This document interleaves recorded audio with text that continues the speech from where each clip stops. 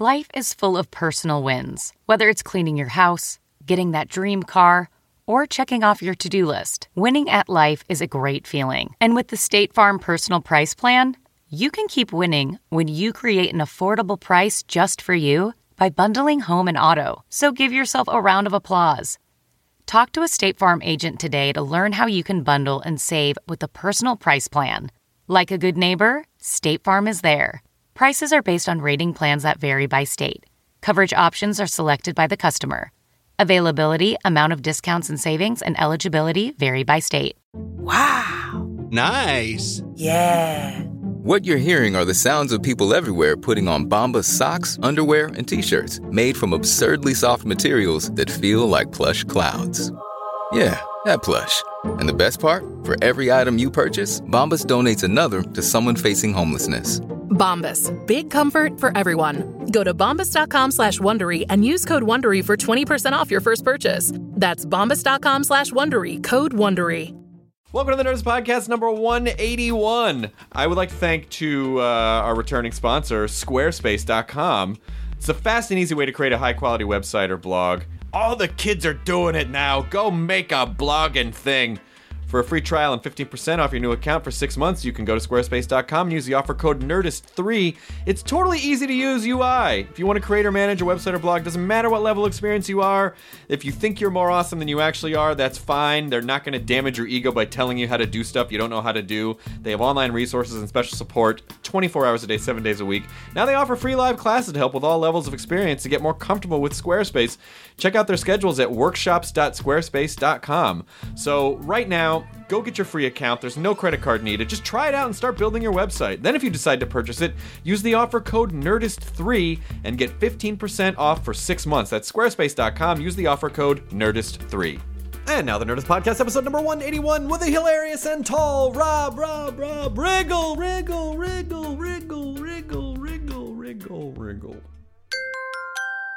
Now entering Nerdist.com.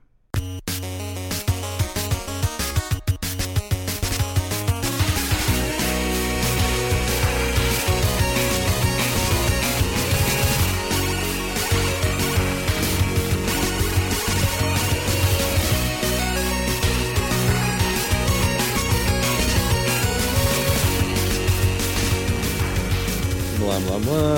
I've been forgetting what day it is lately. Doesn't matter. Doesn't matter anymore. It really doesn't. Really? What happened? They all bleed. No, it doesn't. Oh, we stopped. We stopped time. We did? Yeah. So it's not Bladder Day anymore? Not anymore. We're stuck in a time burp. You made that day up. I did not. You made. Stop making up days, Jonah. Flues Day? Flues Day's not a day. That's the day you would buy at IKEA. That's a chick. Flues Day? Yeah, I've come across her many times. Rob Riggle, you're here in our podcast studio. Are we recording? Yeah, Yeah. that just happened. Hey, That's maybe how fast we pull the start. We mic up a sneak little you. bit closer to your mouth. We just tripped into it. Here, I'll pull this, and then you can... There you go. Look at Don't that. treat him like a child, I'm Matt. sorry. Once actually, Rob probably doesn't remember, but I fixed his computer once at the Grove. You did? Yeah. Matt used to Your work shit at the was- Genius yeah, Bar. Your shit was broken. White MacBook. Whoa, that was back in the day, the white MacBook. Yeah. Did you make it a point to just always fix comedians' No, laptops? I just, honest to God, called it by whatever the fuck was up. Did And that's Rob what have a I bunch did. of pictures of his dick on his hard drive? Yeah, tons and tons. I meant to compliment you before, but your dick is beautiful. Thank you. I don't get much compliments on size or girth, but beauty, it's I always gorgeous. get You don't know what it is. Sometimes it's just a shapely Symmetrical. dick. Yeah. No one ever says, like, you have a really handsome dick. Like, handsome is like a classy word to describe. I'm not even filthy kidding. thing. I've actually had my penis described as handsome and beautiful. Really? But not, I mean, no one, I don't know what, I'm not going to talk about the size, but they've said it's beautiful. My dick has been described as quirky and with a good sense of humor. Oh, he sure tries. Yeah, they learn to love it. Your dick is Your dick very has a funny. great personality. It does. But let's talk for a second Yeah. about all the starving children in the world. No. By the way, thank you I for did. fixing Oh, you're my welcome. computer. You're Thank you very welcome. much. What was wrong with it? I'm trying to remember. I think I forgot. I couldn't forgot get a it to come password or on, something and like it that? was, Yeah. It was the power button, I believe. Yeah, Top that case. happens. Top case. Did you unplug the computer and then plug it back, count to 10, Yeah. and then plug it back in? I love how they all the geniuses, not you, but No, no. all I'm the probably in that geniuses are like, well, did you turn it off and hit Command X42. And you're like, well, no, why would I do that? Why? That wouldn't do anything. Command X42. Jesus Christ. What if it did? That would be awesome. There must be some sort of a weird Easter egg that Apple has planted in their computers that it's just a certain set of keystrokes. Well, ESPN's website for the longest time, if you put the Capcom code in That it. wasn't for the longest time. That was just for an afternoon, and then they shut the site down. No. That was up for a while. Really? We can't argue with the guy who actually goes to ESPN.com. That's true. You would put the code unicorns. in. Yeah, and the unicorns would And come out, rainbows and the and stuff rainbows like that, and stuff like that. Wow. Yeah. Pretty sweet, Up, right? up, down, down. Guys, I just wanted to left, share right. with you the tweet that I just got during the show. Yeah, I just did Attack the Show, as did you. Good job. Thank you. I just reviewed this shitty Sony tablet. Oh, so that didn't get a 5 because you said shitty. It's 2.5, and I rounded it up to a 3. Okay. But I said something about ice cream sandwich. And somebody tweeted at me, yeah, your fat ass eats a lit of ice cream sandwiches, Tubby Tubby. Fat ass? Tubby Tubby was fucking hilarious to me. Did they That was the hashtag only it part that Tubby was Tubby? funny. Tubby Tubby. Is it hashtag Tubby Tubby? No, I just wrote Okay, Tubby Tubby. this is a But no it kidding was tweet that I fucking just funny. got from. I got this tweet just from the Tag the Show. Okay, all right. And the guy said, he said, you own a windowless van that sells cotton candy or has a cotton candy machine in it.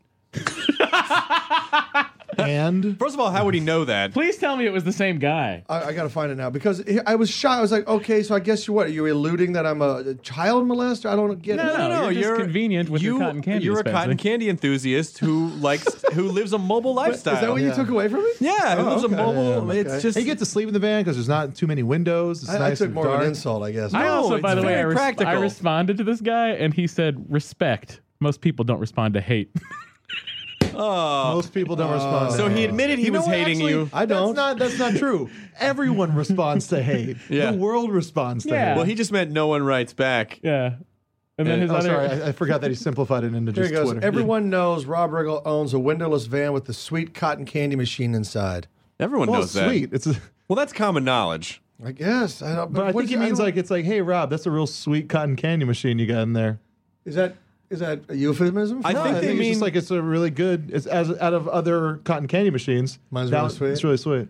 Well, thanks, man. I think using sweet, it's not like he didn't use rapey. Like it just, you know what I mean? rapey Like cotton candy a machine? rapey kind. Wait, so does that mean you're raping the machine or the machine rape?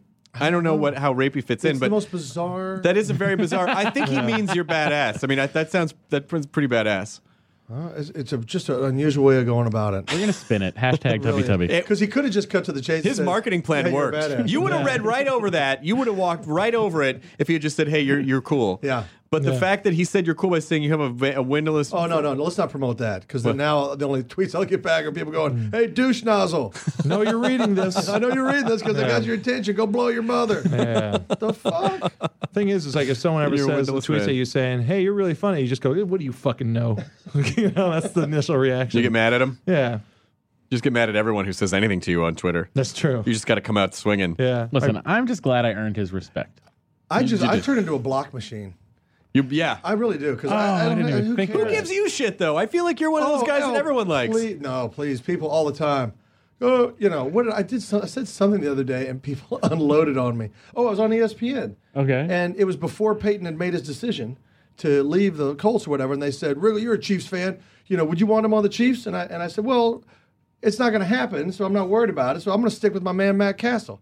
And you would have thought I had set off I had Chiefs fans and Colts fans going, "Stick to comedy, you jerk off. You don't know what you're talking about." I mean, just unloading. I was like, what the fuck? Come on. Listen, You know, it's I- nice. It's nice to be told to stick to comedy though, as opposed to doing comedy and like maybe you should go into maybe you should go into drafting sports. Listen, people. I had a year of Matt Castle. It was delightful. We were 11-4 and You were 11 and 6. Yeah, I missed the don't know playoffs. what any of Missed those the words playoffs are. completely, but hey. Those are numbers, Chris. For what?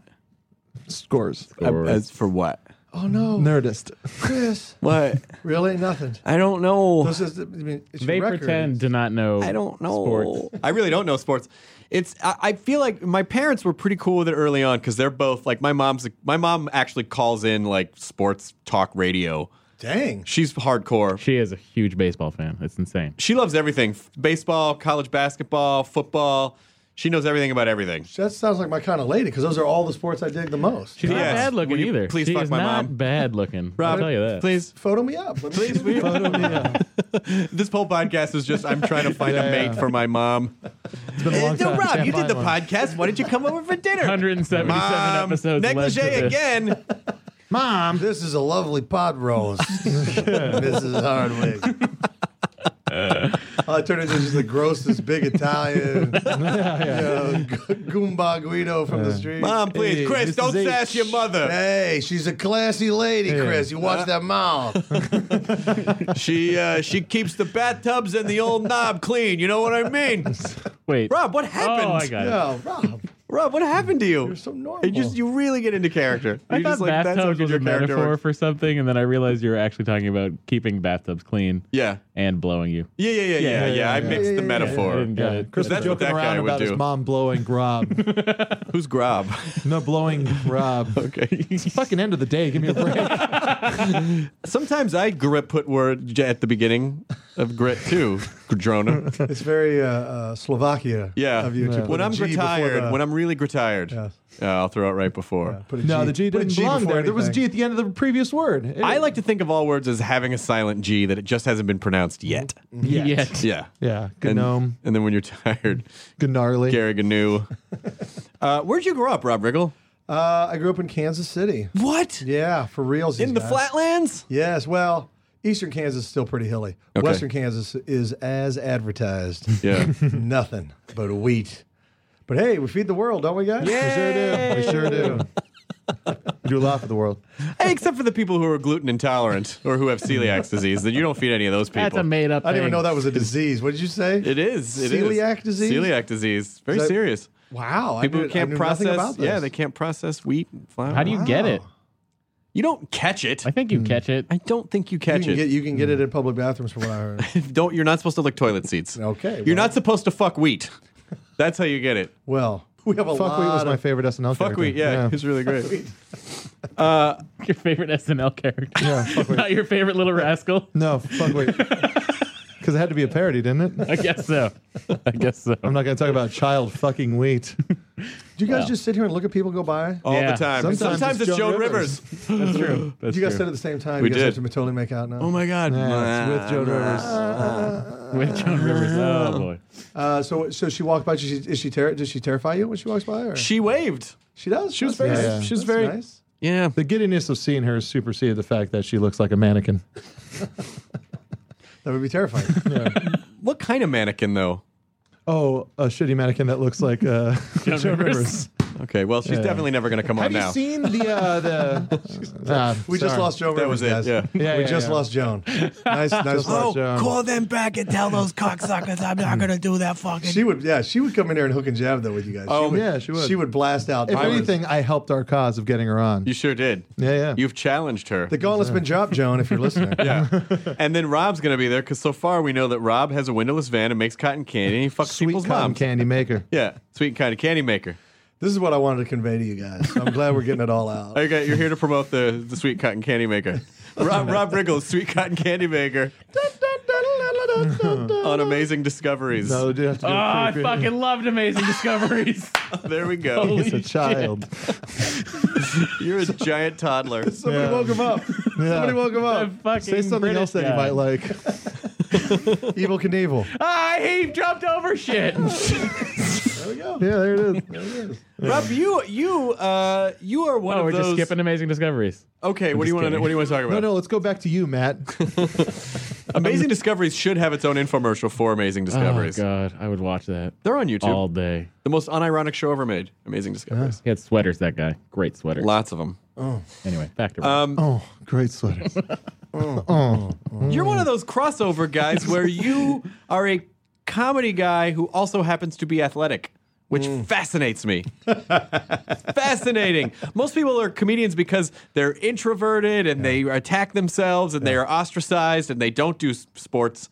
It's And, just you and Joe Rogan, pretty much, right? you guys God.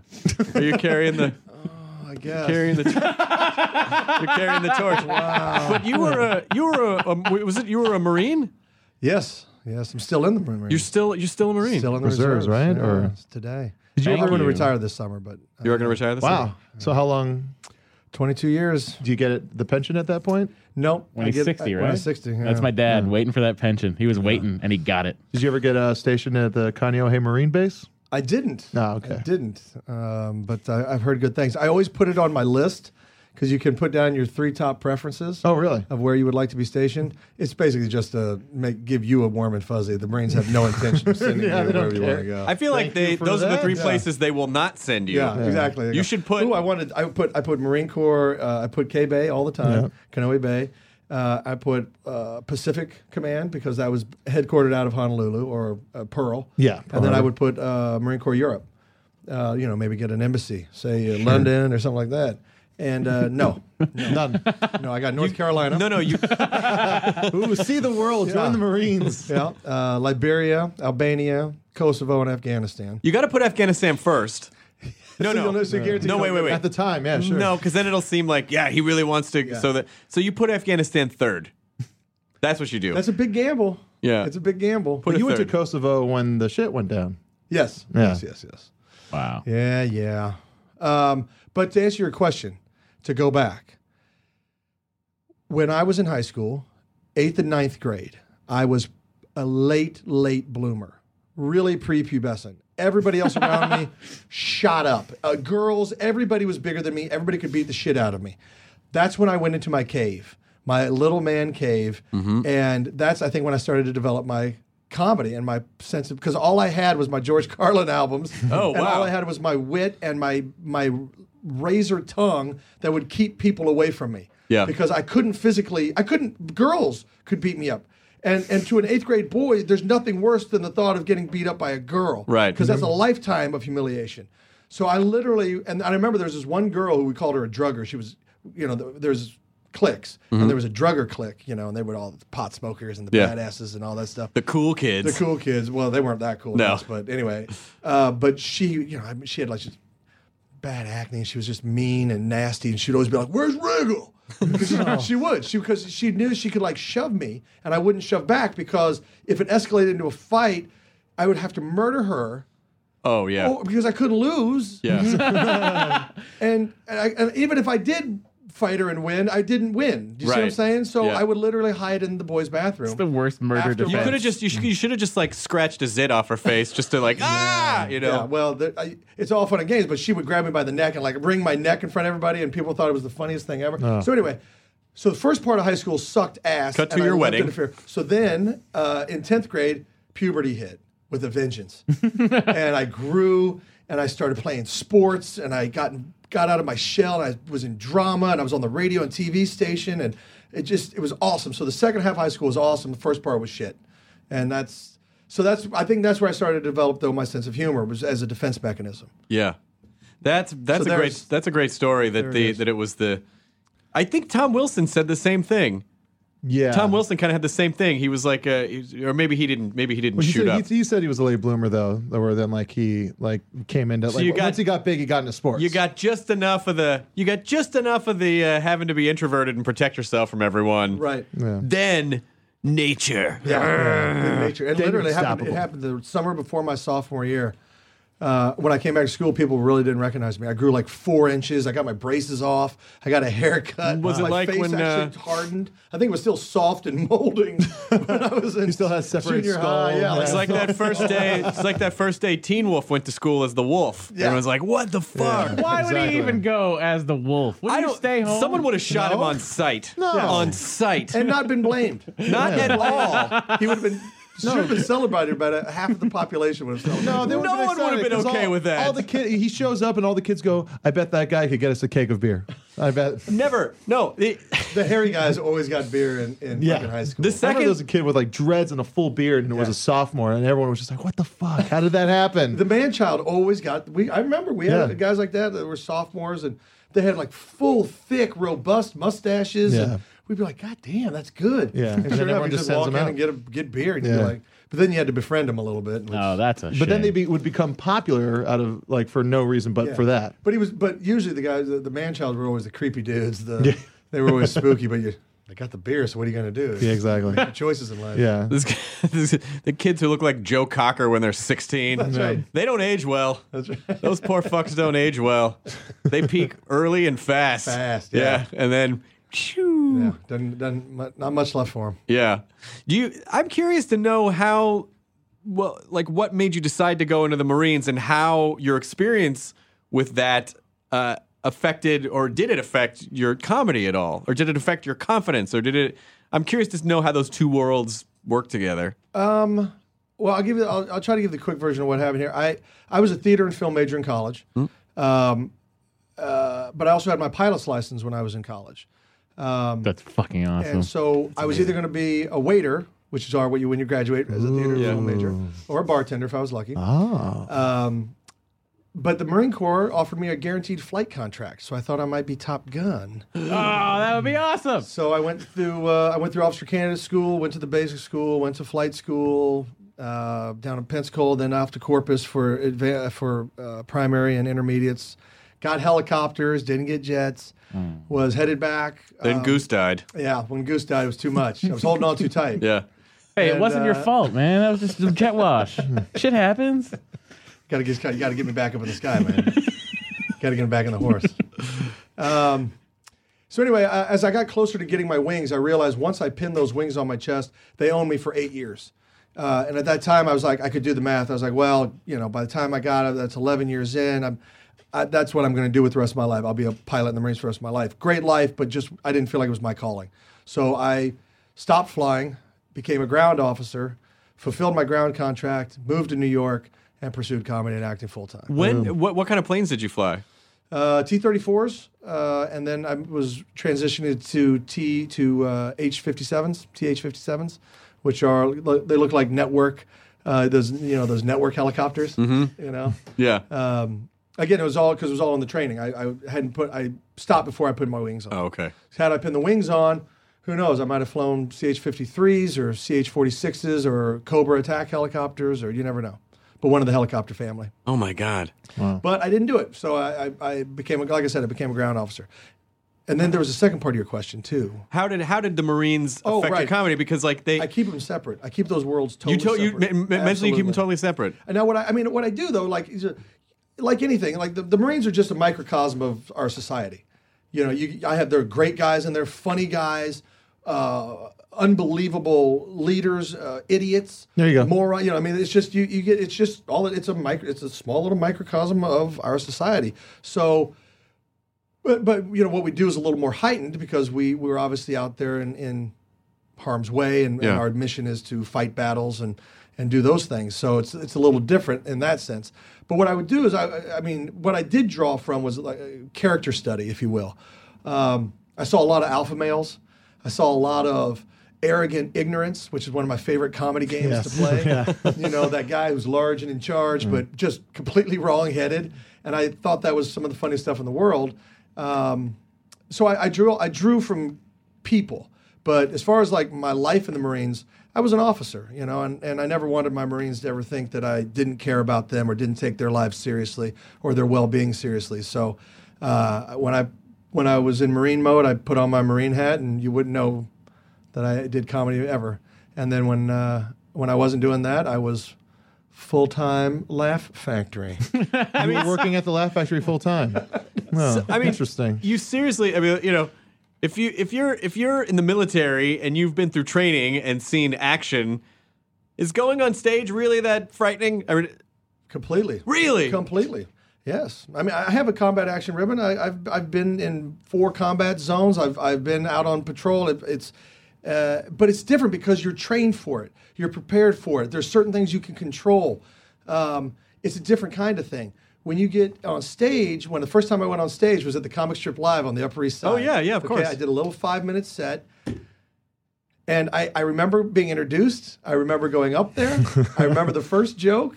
And then I remember saying, good night. And I remember at one point saying, is this thing on? and I don't know why. And then I said, good night. And I remember people, enjoyed it, but it wasn't like crazy. But if they videotaped it, the reason I'm saying I remember is because they videotaped it. I had to go back and watch the videotape because I was so much adrenaline was coursing through my body. My neck was pulsing. I'm sure I looked ridiculous. But I think I just did it on autopilot. Like I wasn't connected to anything I was saying because I was absolutely terrified. Absolutely terrified. And you really... It's just a different kind of fear. But then you started... at that point, you were like, yeah, I've made the right decision to not, like, did you feel like the second you started doing it, like, yeah, this is what I should be doing? No, I remember when I got off the stage, I thought I made a huge mistake. Right. I really did. I thought, oh God, I should have stayed in flying because, what was I thinking? This sucks. This is painful. And I took when I moved to New York, the first thing I didn't know what I was doing. I just didn't know. So I got there and I was like, well, I guess I do stand-up because I want to be a comedian. So I went to that Comic Strip Live and I took a little stand-up course they offered. And I'm a storytelling comedian. That's what I like to do. I like to tell stories. And the teacher was very adamant about 3 jokes per minute, set up, punch, set up, punch, set up, punch. There is no other way. I don't want to hear your stories, blah, blah, blah, blah, blah. So I was like being in the fucking military. It was a lot like that. So I did it his way, and I hated it. It felt like an uncomfortable shoe the whole time. So when I got off the stage, and after I was racked with fear and sweat, and I was like, that was more terrifying than anything I've ever done. Why did I decide to do this? And I was really depressed. And I had a friend who had a friend who's Dave Koechner, very wonderful improviser, amazing, great comedian, actor. And he said, call Dave and just talk to him. And what year was this, by the way? This would have been 96. Was Koechner on SNL at that point? He had just left. Just left. Okay. So I called him and I said, hey, so-and-so said he was expecting the call, and he was a very nice guy. And we had met once before. And he goes, what are you doing? He goes, good, get down to the UCB. I got some friends from Chicago who just moved out there. And they're setting up like a school, and they're doing all kinds of stuff. And he goes, you got to go see their show. He goes, it's not just about stand-up. There's other things. So I was like, all right. So I went down and I saw the Upright Citizens Brigade do a show called Ass Cat. Yep. And it was Amy Poehler, Matt Walsh, Matt Besser, Ian Roberts, and a couple of their friends like Brian Stack and Miriam Tolan and some of these great improvisers. And I watched them do Ass Cat. It was the most amazing. It was a revelation. I felt like the clouds parted and the sun hit me just like Belushi in the Blues Brothers. I was like, damn nasty, Jesus H. Christ. Because it was just a wonderful moment of, that's what I want to do. This is it. That's what I want to do. And so immediately following the show, I went up to Amy. I did go up to Amy and I said, love the show, la, la, la. And then I went up to Matt Walsh and I said, how can I get involved? And he was like, well, sign up for classes and da, da, da, da. So I signed up for classes and studied with them for, 2 or 3 years, and then got on a house team. And, any chance I had, anything, I would go down there and do tech. I would do light and sound for other shows just to watch other performances and other shows. And anything I could do to be around the theater, I did. So about 7 days a week, I was down there doing that. I wonder if maybe and maybe this was just a predisposition that you had, but the fact that you had learned to work as a team member in the Marines might have helped you be a pretty solid improviser. Because I would assume, my biggest problem with improv is that I have this impulse to make the scene about me or to try to control the scene rather than be a moving part in the scene. Right. Well, there might be some truth to that because the Marine Corps is very, very much based around teamwork and serving the bigger purpose, serving the mission. Is the Marine? That's what At the end of the day, the only thing we care about is mission accomplishment. And when you do improv, a lot of what you do, it's not about coming out and getting your one joke in. If you come off the wall to join a scene, it's to serve whatever the game is. Yeah. To heighten the game, to give that crazy person more ammunition and information. So yeah, and I liked it too because I could get into a character, and be a character. Yeah, which I enjoyed that a lot too. So. And when did you start breaking through? And because now, everyone knows, like, people are on the Rob Riggle train now, like they know. But for you, it probably, what was that, 96, 97? So, like a good 12, 13 years did you feel before you started really kind of... Oh, yeah. Well, that's, people talk about overnight successes and stuff. And Will Ferrell was like, he said to me, he goes, yeah, it takes about 10 years to make an overnight success. Yeah. And he's right. I mean, it takes that long. It takes a long time. I teach classes at the UCB from time to time. I'll do workshops just on weekends every now and then. And the number one thing, I get these young actors and young comedians coming in, and they're all like, I can see it in their eyes. I can feel it. It's palpable. They just want to do it now. Yeah. They don't want to do the whole process. Put the work in. They want the shortcut. Give me the shortest way from here to the A-list. That's you know what though? That's necessary because it will weed out the people who don't belong. Because if you know how unrewarding it can be for so long. Yeah. Not unrewarding, but just rewarding in the sense of like I got up tonight, but not. I'm not famous, right? But I'm doing this because I have to do this. Yeah. It's a long, painful struggle. And if you don't know that going in, you're setting yourself up for failure. And it's very easy to fall off, those when you haven't worked for like a year or two. There was many times I thought about quitting. Yeah. Absolutely. Absolutely. I think it was around 2000, the end of 2000. I was like, I've plateaued. I can't keep doing this. I've got a wife. I've got, other dreams in my life that I want to accomplish. Like having children or whatever, and I can't afford to have children because I can't rub two pennies together. Right. We live in a 350 square foot studio apartment. We don't have a kitchen, for Christ. I don't have a pan. And you really question, what you're doing. The city's your living room. Don't worry about it. That's what makes sense. But there's a weird thing that happens, I think, with people who have the comedy gene where you beat yourself up at night. And then something happens when you wake up the next morning. You're like, I have to perform tonight. Like you don't even really question it. But that's what I talk about. Like when I'm talking about like a calling or a real passion. Because when I was flying, I enjoyed it. It was fine. But when I would go out at night with my friends in flight school, all night they were talking with their hands and talking about that day's flight, talking about tomorrow's flight, like, oh, we're doing a foreign flight tomorrow, or we're doing aerobatics, or it's going to be awesome, and da. We were inverted. Bullshit. Yeah. Sorry. And then I'd be like, anybody want to pick up girls? Anybody want to do that? No? Nobody? Like, I could take it or leave it, and that's not a good thing. Yeah. You need to be really, if you're flying off a ship at night with a bunch of Marines in the back, you need to be passionate about it. Right. So I was like, but what am I passionate about? And that's when I started really asking myself, and comedy and acting was the thing that was always there. So that's what I decided that was my calling.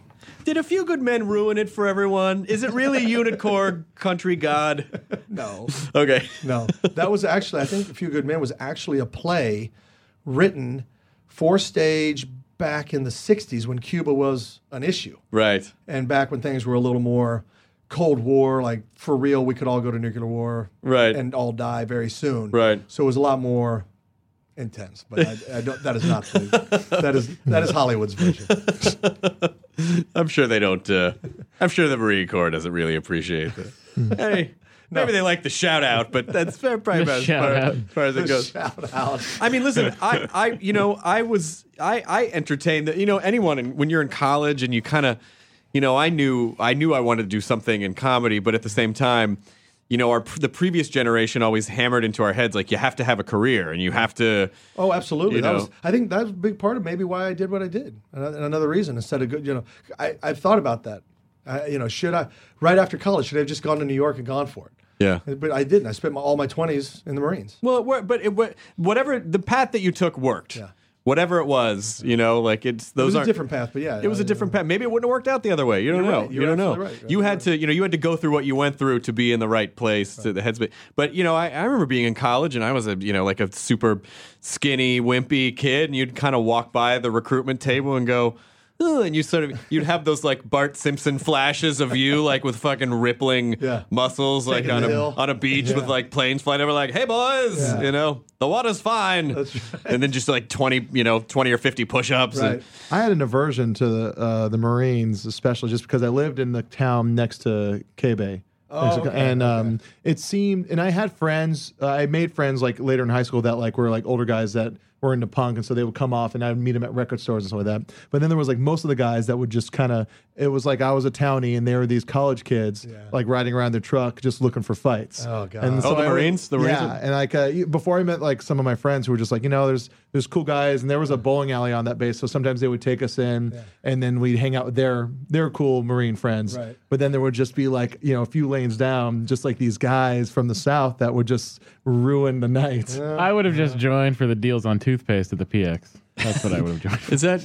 I'm telling you what, Matt's right, guys. Wait a minute, really? Did I make a mistake? The PX deals are off the charts. Is it too late? It's not too late, My right? dad's Flip flops, you need shower flip flops. Always. Yeah. My dad, I'm cut rate prices, no tax. I don't like Dad to step still on tells things me with my about them. feet. He still tells me about the PX deals because he gets a flyer.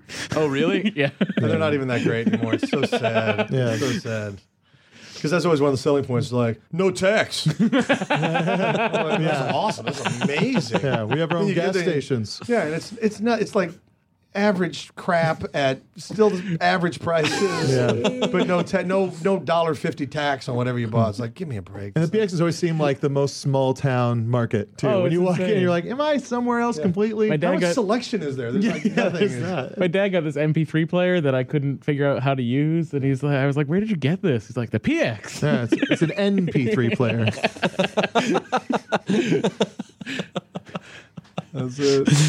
So, do you still keep in contact with any of your buddies from the Marines? Absolutely. They must love seeing you up on there. You're such a likable guy. They must love seeing their buddy. Well, I think do well. like the Marines. I mean, whenever I see them, they're always pretty receptive, and we always chat it up. And the higher ups don't have a clue who I am, and they could care less. They haven't seen any of the movies? No, they don't, and they don't care either. They're like, whatever, you're Lieutenant, just go over there, shut up, do what you're told. All right. Uncle Sam is a really good way of letting you know who you are. Right. There's like no special deals. I'm just Lieutenant Colonel Riggle.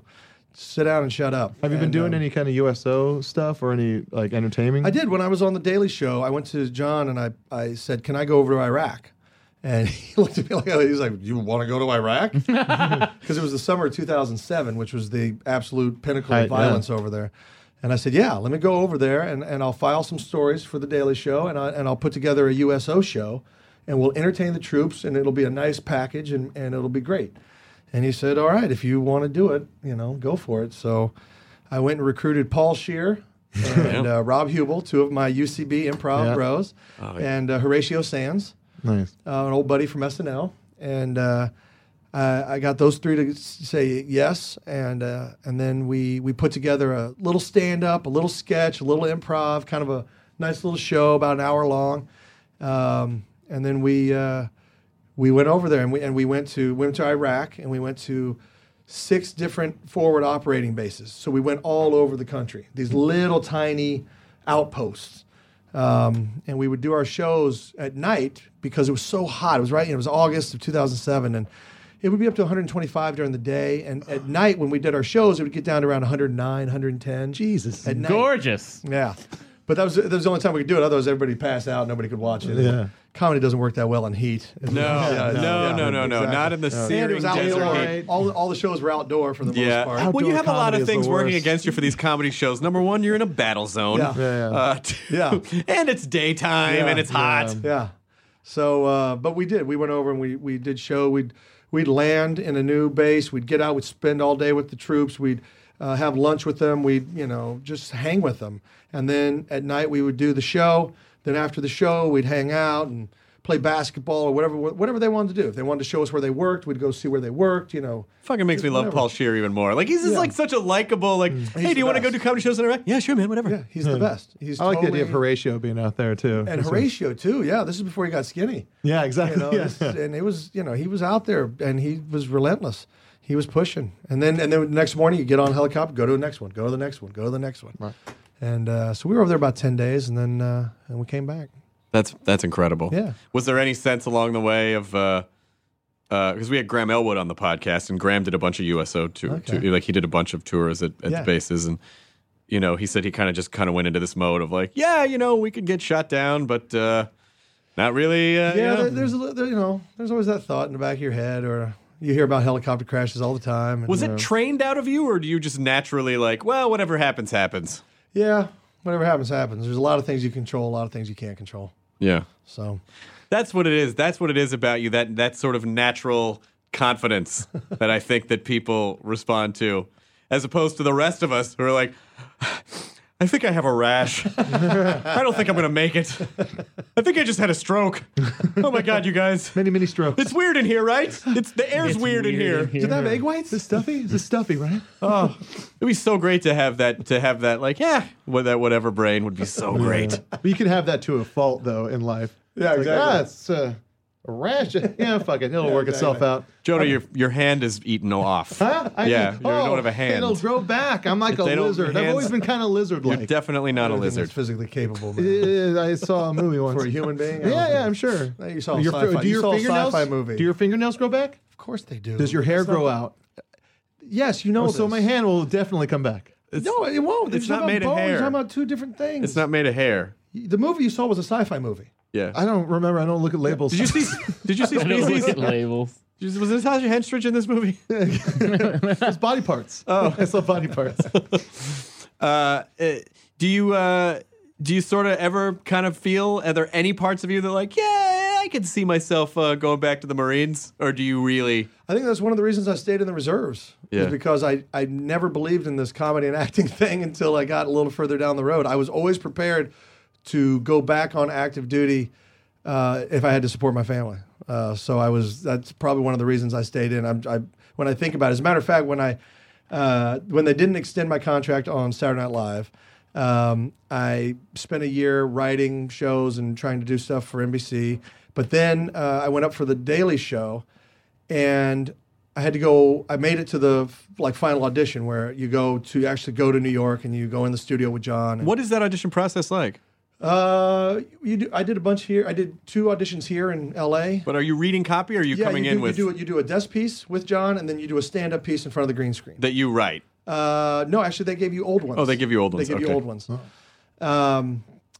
So anyway, I went in for the audition, and times were very lean at this point. And because when I was on SNL, they don't pay you anything, so Right. we had to dip into our savings to live in New York, and it was just like it was hard. And we depleted most of our money, and so this was it. I either got a job or. So when I called, I felt like I had tanked the audition, because when I went in for the audition, John, who was incredibly nice to me, he goes, hey, do you want to take a practice read? Because I'd never used a teleprompter. Mm-hmm. And I was like, oh, that'd be great. Thank you so much. So they started rolling it, and I was doing it, at speed, kind of like game time, and I made a couple mistakes, but I covered, for him, and I improvised my way out of it, and da-da-da-da. And then I was like, oh, and he goes, oh, that was great. He goes, come on over, let's do the desk piece. And I was like, oh, but no, I was kind of screwing around. Like, that wasn't my audition. Oh. And, oh, no. So now I'm panicking. Going, please don't let that be the one, because I was dicking around. I wasn't, oh, shit. And he's like, come on over. So I was like, okay, well, that's done. So then I came over to the desk, and all I'm thinking about is the fact that I should be back over there doing that, and now I'm doing a desk piece. Got in your head. And I'm out of my head, and I'm not focused, and I'm not in the moment. So I felt like I dicked the whole thing up, to be totally honest.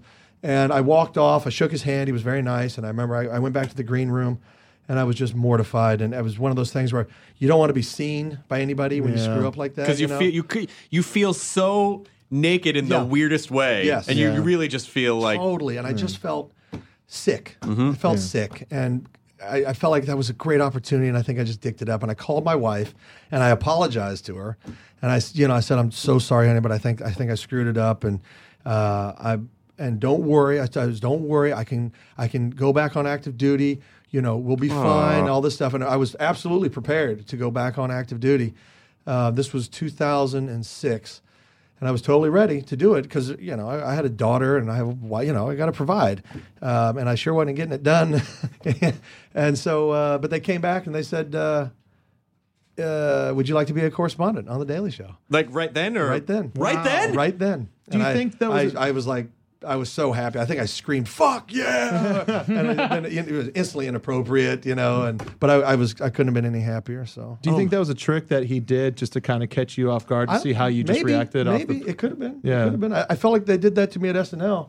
Yeah. I think they build that in to the. How long were you on audition SNL? process. Was it 2 seasons? Just one. Just one season. Just one season. And so you were saying you were kind of you were a featured performer, and Yeah. then that's why I got it. Yeah. That's why it wasn't like a huge Oh yeah. contract. It's like, oh, here's a little bit of money so we can try you out. Well, no. They you have to sign a 7-year contract with them before you can even audition. Right. Okay. So you have to make your decision Jesus. right then and there. You want to be on SNL for the next 7 years, and that's if they want to keep you. Right.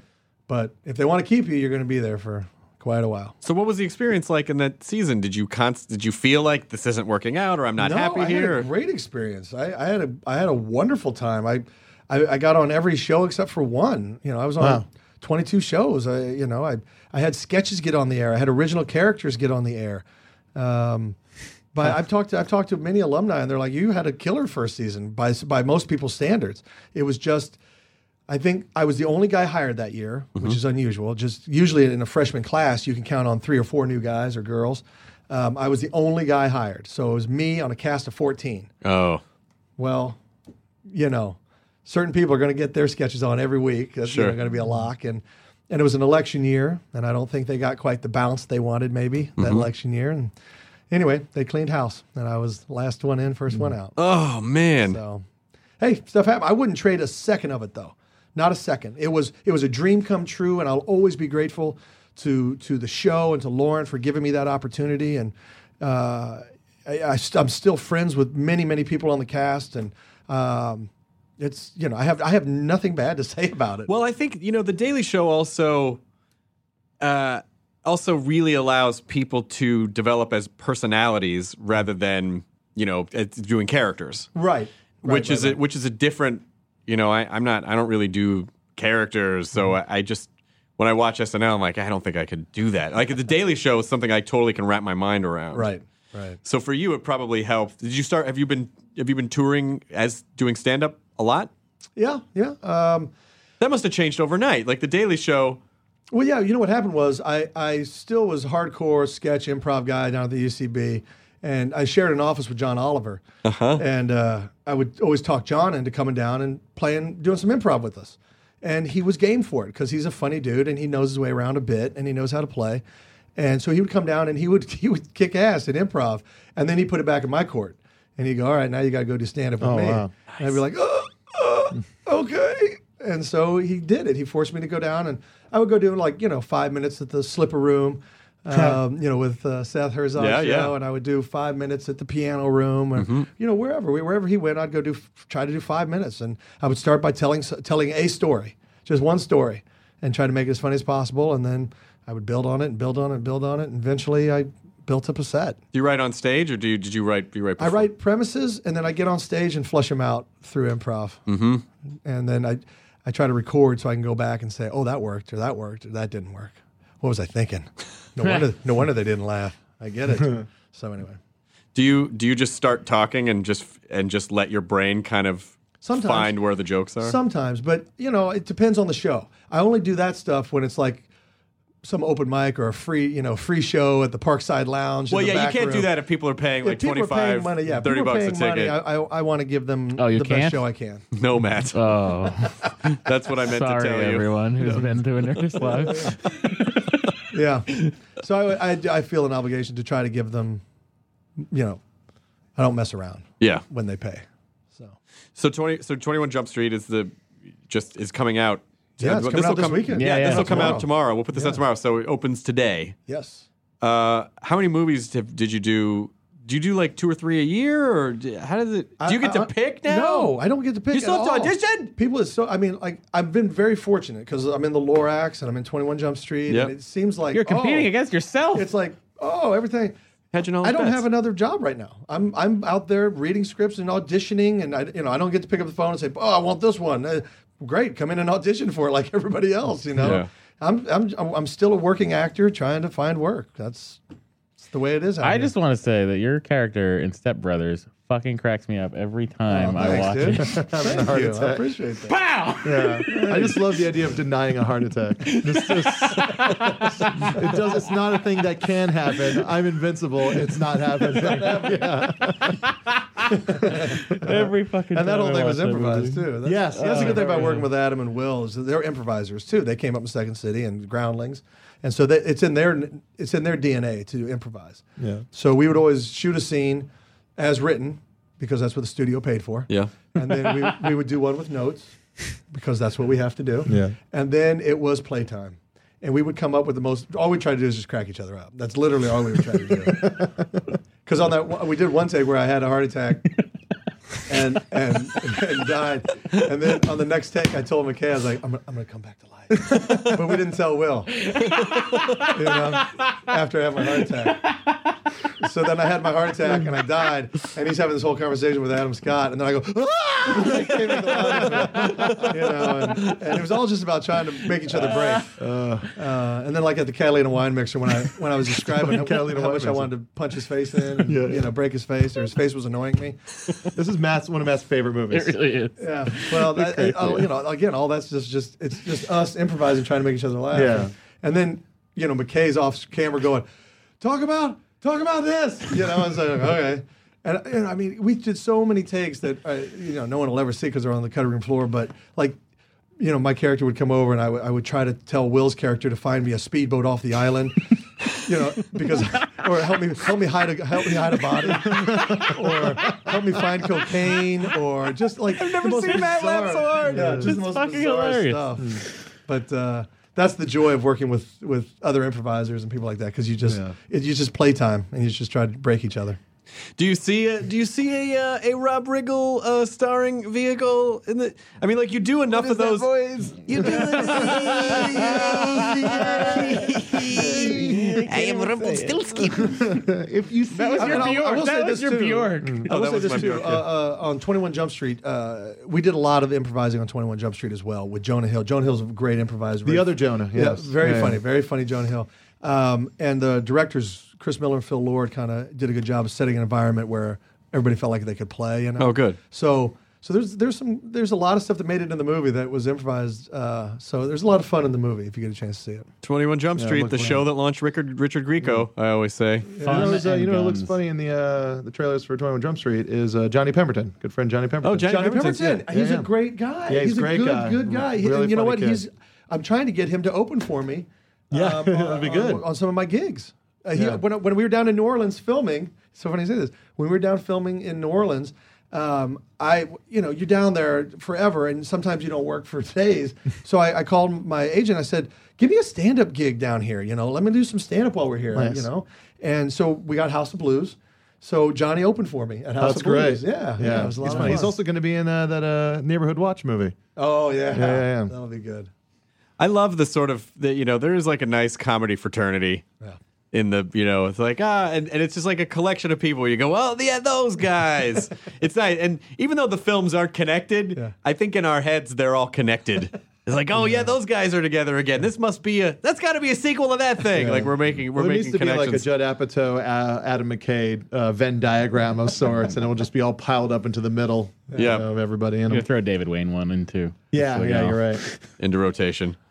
Is there is there anything that you want to do like acting wise? Do you want to do serious? It's like super, Yeah, I mean, I was a theater and film major. I studied method acting in New York for years, but I would love the opportunity, but this town sucks as far as opportunities. So I don't know if anybody will let me.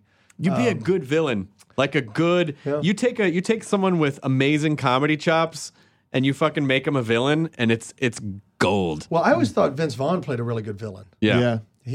I always found it when he played a bad guy. I always found him to be pretty dang scary. Yeah. You should play a villain on Mad Men. Not that I'm a Vince Vaughn. But I'm just saying you're right in the sense that I think if it's done right, it can be good.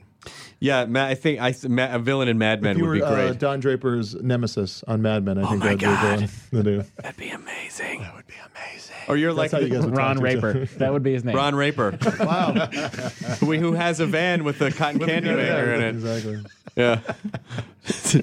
Sorry, you guys He's able didn't to sell it. He's able to sell it like a motherfucker. That's right. Sorry, you guys didn't get the Playtex account again. Ron Raper. It's all just kind of women's products. It's all just Maiden form. We got maiden form. Yeah, I think it's there. I know. I would love to try drama. I would love to get a shot at leading. I would love all the things that you hope for, but it all comes down to opportunity, and we'll see what happens. Well, the film business is particularly short-sighted, because It's really hard right now. There's nothing going on. It's just really gotten tight. think the recession has really finally caught up to Hollywood. Caught up to All the money went into YouTube. It all went into the Avengers. That's where all the money for movies went into. They throw a lot of money at a movie. Like I don't know. Like Say John Carter. John You Carter. can. They throw a lot of money at a movie like John Carter, and then it's like, oh well, yeah, that was a lot of the budget we had this year. What are we gonna do? That was $250 million. Well, after marketing about $350. Well, what did we bring in the first weekend? 150. Where's Johnson? Where's the guy that brought us that script? Where's he? He no longer works here. So.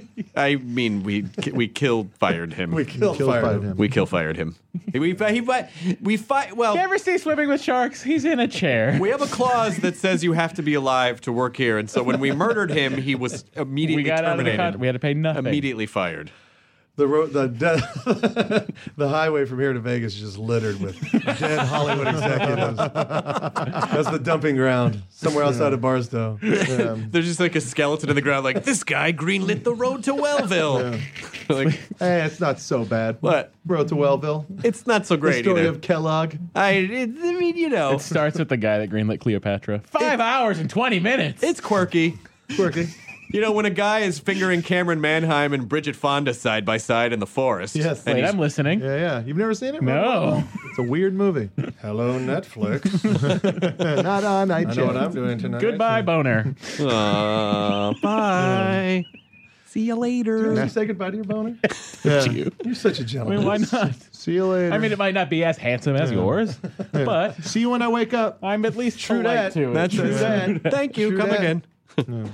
So what's next? What, are you going to tour dates? You have tour dates? You performing on the road? Well, I haven't done stand-up in months, but I am going to get back on the road here at the end of this month. I'm doing a show at Emory University down in Atlanta. Oh, yeah. And then I'm going to be at the Comedy Works out south in Denver. Yeah, the Suburban Club. Yes, the Suburban. Yeah. I did Comedy Works downtown before. That downtown club's awesome. I love that. The way the room's built, the low ceiling, and it's in like a pie form. Yeah, That way. it feels like you're in a layer. Like It just, and all that laughter just hits you like a wave, and the crowds are smart and funny and Yeah. cool. And It's like Denver's a space shuttle launch at your chest. All Yeah, comedy clubs should have a low ceiling. yes, Zanies in Chicago has that shotgun low effect. Yeah, where but you stand. You almost hit Zanies your in head Chicago's on the- funny because you're super high on the stage, and people are sitting at the stage like it's a bar. Yeah.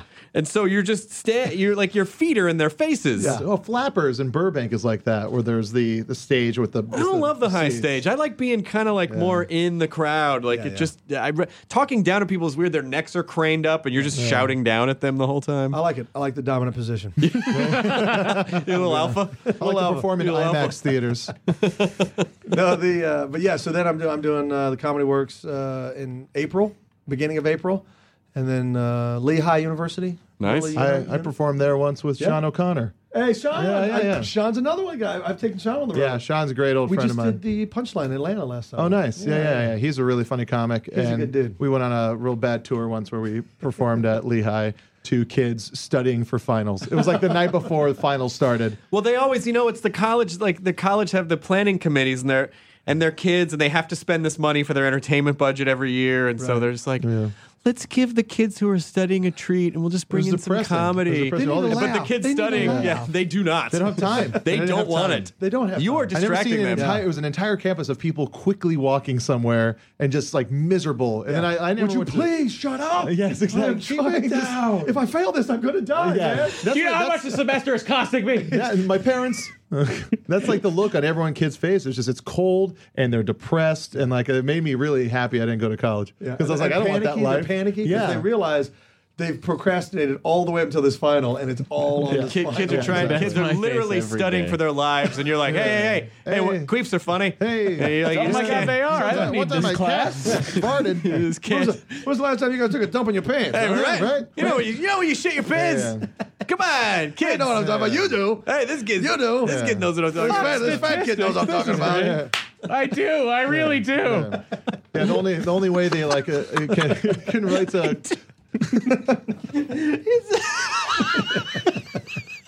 That was hilarious, Matthew. Thank you. Dude, I really do. This fat kid knows what I'm saying. I do. I really do. Oh, that's amazing.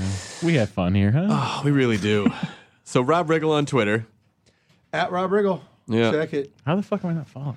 I stopped trying to dazzle everybody. Oh, I got exhausted. You're out of the honeymoon period I'm with out Twitter? of it. This is who I am now. It's like, if something strikes me as funny, I'll tweet it. I do communicate through it, but I'm gonna follow Rob right now. I mean, I realized pretty quickly I wasn't going to be a career tweeter. I'm like, well, I'm going to go in and write my 10 funny tweets today and put those up tomorrow. And like, there are people who do that, like Megan Amram, Rob Delaney. You'll see them just like they'll work it out and they'll just have a bunch. Yeah, and it works. They're funny and people follow them. But I can't. I have days where I'm like, this is a Twitter day, and then I'll do like 5. It's kind of like a feast of famine. I'll go a couple days without tweeting just because I'm busy or whatever, and then all of a sudden I'll find myself with some time and some thoughts. And it turns into just an ugly chain of stupidity. But, for me, it's when a celebrity dies. That's when I fucking get the inspiration. I'm like, all right, Twitter day. Yeah, see, I can't. I'm so much in the mode of like, I just want everyone to be happy that I can't take a strong stand on Twitter. Chris Hardwick, Twitter, comedian second. I'm with you. I'm with you. Because it's just not worth the... It's not worth the abuse that you get back. I misspelled a word. You would have thought I had killed someone. I mean, they just unload on you. And you're like, please, honestly, get a life. Yeah. If you're going to critique grammar and one misspelled word. Yeah. Well, I just posted an old picture of me and Jeslyn from 6-7 years ago, and we have PBRs in our hands. Well, you're drinking PBR because 6-7 years ago we were fucking crazy broke, and that's when you want 50 cents for a 12-pack, you drink PBR. And some guy just responded with something douchebag hipster with PBR. Wait, broke. That was me. I'm sorry. How about that's a delicious beer at a quality price? It's got the blue hipster. ribbon. Has nothing to do with it. Yeah, it's dumb. It's just dumb. It's got PX written all over it. PBR. As far as like cheap beer for cheap beer that tastes pretty okay. Yeah. PBR, my friend. Especially out of a bottle. Ice cold out of a bottle. Also, Natty Light. Yeah. Natty Light's pretty good. You think so? Light. Natty Light. It's Anheuser-Busch. It's in the Bud family. I've had bad next days. I had these friends in college. They would buy Keystone because that was the cheap beer in L.A. You'd buy Keystone, and so they would. These were pretty like preppy, prim, and proper kind of dudes. Study hard, but on the weekends they would each do drink a 12-pack of Keystone.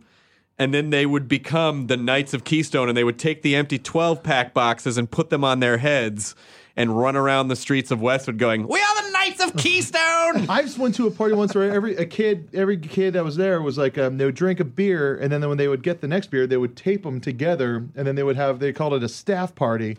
Or it was just like a large. So they make walking sticks? Walking sticks out of the beer. That's kind of funny. It was really funny, but I was like, I didn't understand. And then they're playing beer pong, and I was like, hang on a second, I didn't go to college. I don't know what any of this is. Candolph. Oh, so droll. How do I do it? I don't know if it was a Massachusetts thing, but at the colleges, people would play Edward 40 hands, where you have to duct tape 2 40s to your hands, and you have to. I saw that in a lot of skateboarding videos. Edward 40 hands? Yeah, Edward so 40. you can't take the other one off until you finish both.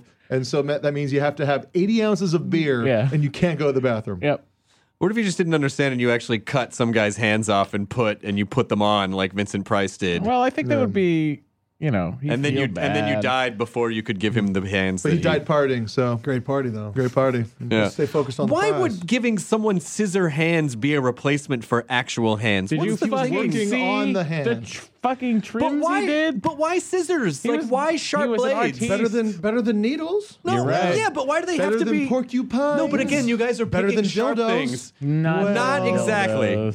Not No, better you guys than never dildos. saw a little classic called Edward Penis Hands, which is an actual porn Wow. from the 90s. They just did this. It's pretty, but they just did a Family Guy parody. Ah. Yeah. Yeah, they did. I would have been a great Peter I saw the Griffin. trailer. Who played Stewie? I don't know the name of the actor that gross. played Stewie. Someone played Stewie? How do you play a baby who fucks people? Really? I don't know. Someone fucked people as a baby? Listen, we don't know. I didn't see it. We don't know. We didn't watch it. Stop acting like you didn't see it. Together? Oh, we watched it together. Hey, Matt, the new porn parody's out. Yeah, I'll see you in a Hello, little bit. boner. Goodbye. I saw the Simpsons one and it was off-putting. Of course it would be. Because when they do Yellow the voices, paint does not stay. they colorize them. Oh. They color. Then they switch count me their- in. Their color. I don't need to fuck Lois No. or Marge. Well, you could. That's the point. Thanks, porn. Oh, this really went off the rails. This whole conversation, huh? Let's just stop. Sure wish I had my penis hands right now. I can't. You're wearing headphones. I can't hear when you whisper. I sure wish I had my penis hands right now. Jonah can't hear anything I'm saying right now. I can read lips. My mouth is covered by the microphone. Jonah can't hear anything I'm saying. No, I really don't know. I don't know, and I don't think I care. Jonah has greasy boners. Now I'm getting upset. What? What are you talking about? I wasn't saying anything. I wasn't. I was telling people to enjoy their burrito. Were you really? Jonah has We're greasy- done? Jonah eats boners. But All right. yeah, we wrapped it up. All right. All right. Fine. I guess done. that's it. That was the weirdest start and the weirdest finish Yeah. We haven't finished to a yet. podcast. Awesome. I dig it. Yeah, we're not done. You're still talking. What are you talking about? We can't hear you. Why? We have to listen to it. when Yeah, it's listen. You don't to listen. hear it. Chris, you're being rude to our guests, and more importantly, to me. He has a handsome fucking dick, and you're doing this to him. I'm not doing anything. Yeah. We're not still recording. right. Rob, the movie is 21 Jump Street. But it's always a pleasure to see you at the UCB. And I Yes, think it's always good to see you, Good to too. see you at the Improv. The last time I was at the Improv. That's right. And thank you for doing the podcast. Absolutely. Thanks for having me. Enjoy your burrito, everyone. I think this is it still? Just devolves. Everyone's slowly filing out. Just grab his keys. There goes Rob and Jonah. Nice to meet you. Nice to meet you. It's gonna. Good to see you Hey, again. Rob. Thank you. And now it's coming back to me. I do remember now. Yeah, you got it. I do. I really do. That's awesome. Edward Penis Hands. All right. Now leaving Nerdist.com. Enjoy your burrito. This episode of the Nerdist Podcast is brought to you by Squarespace.com, the fast and easy way to create a high-quality website or blog. For a free trial and 15% off your new account for 6 months, go to Squarespace.com and use the offer code NERDIST3. When you're committed to raising the standard, you're bound to ruffle some feathers. At Happy Egg, we like to say we farm differently. But in reality, we produce eggs the way people used to, by partnering with local small family farmers who raise our happy hens on 8 or more acres. Because in our opinion, farming shouldn't be complicated. It should be happy. Choose happy with Happy Egg. Visit happyegg.com and look for the yellow carton at a store near you. Happy Egg.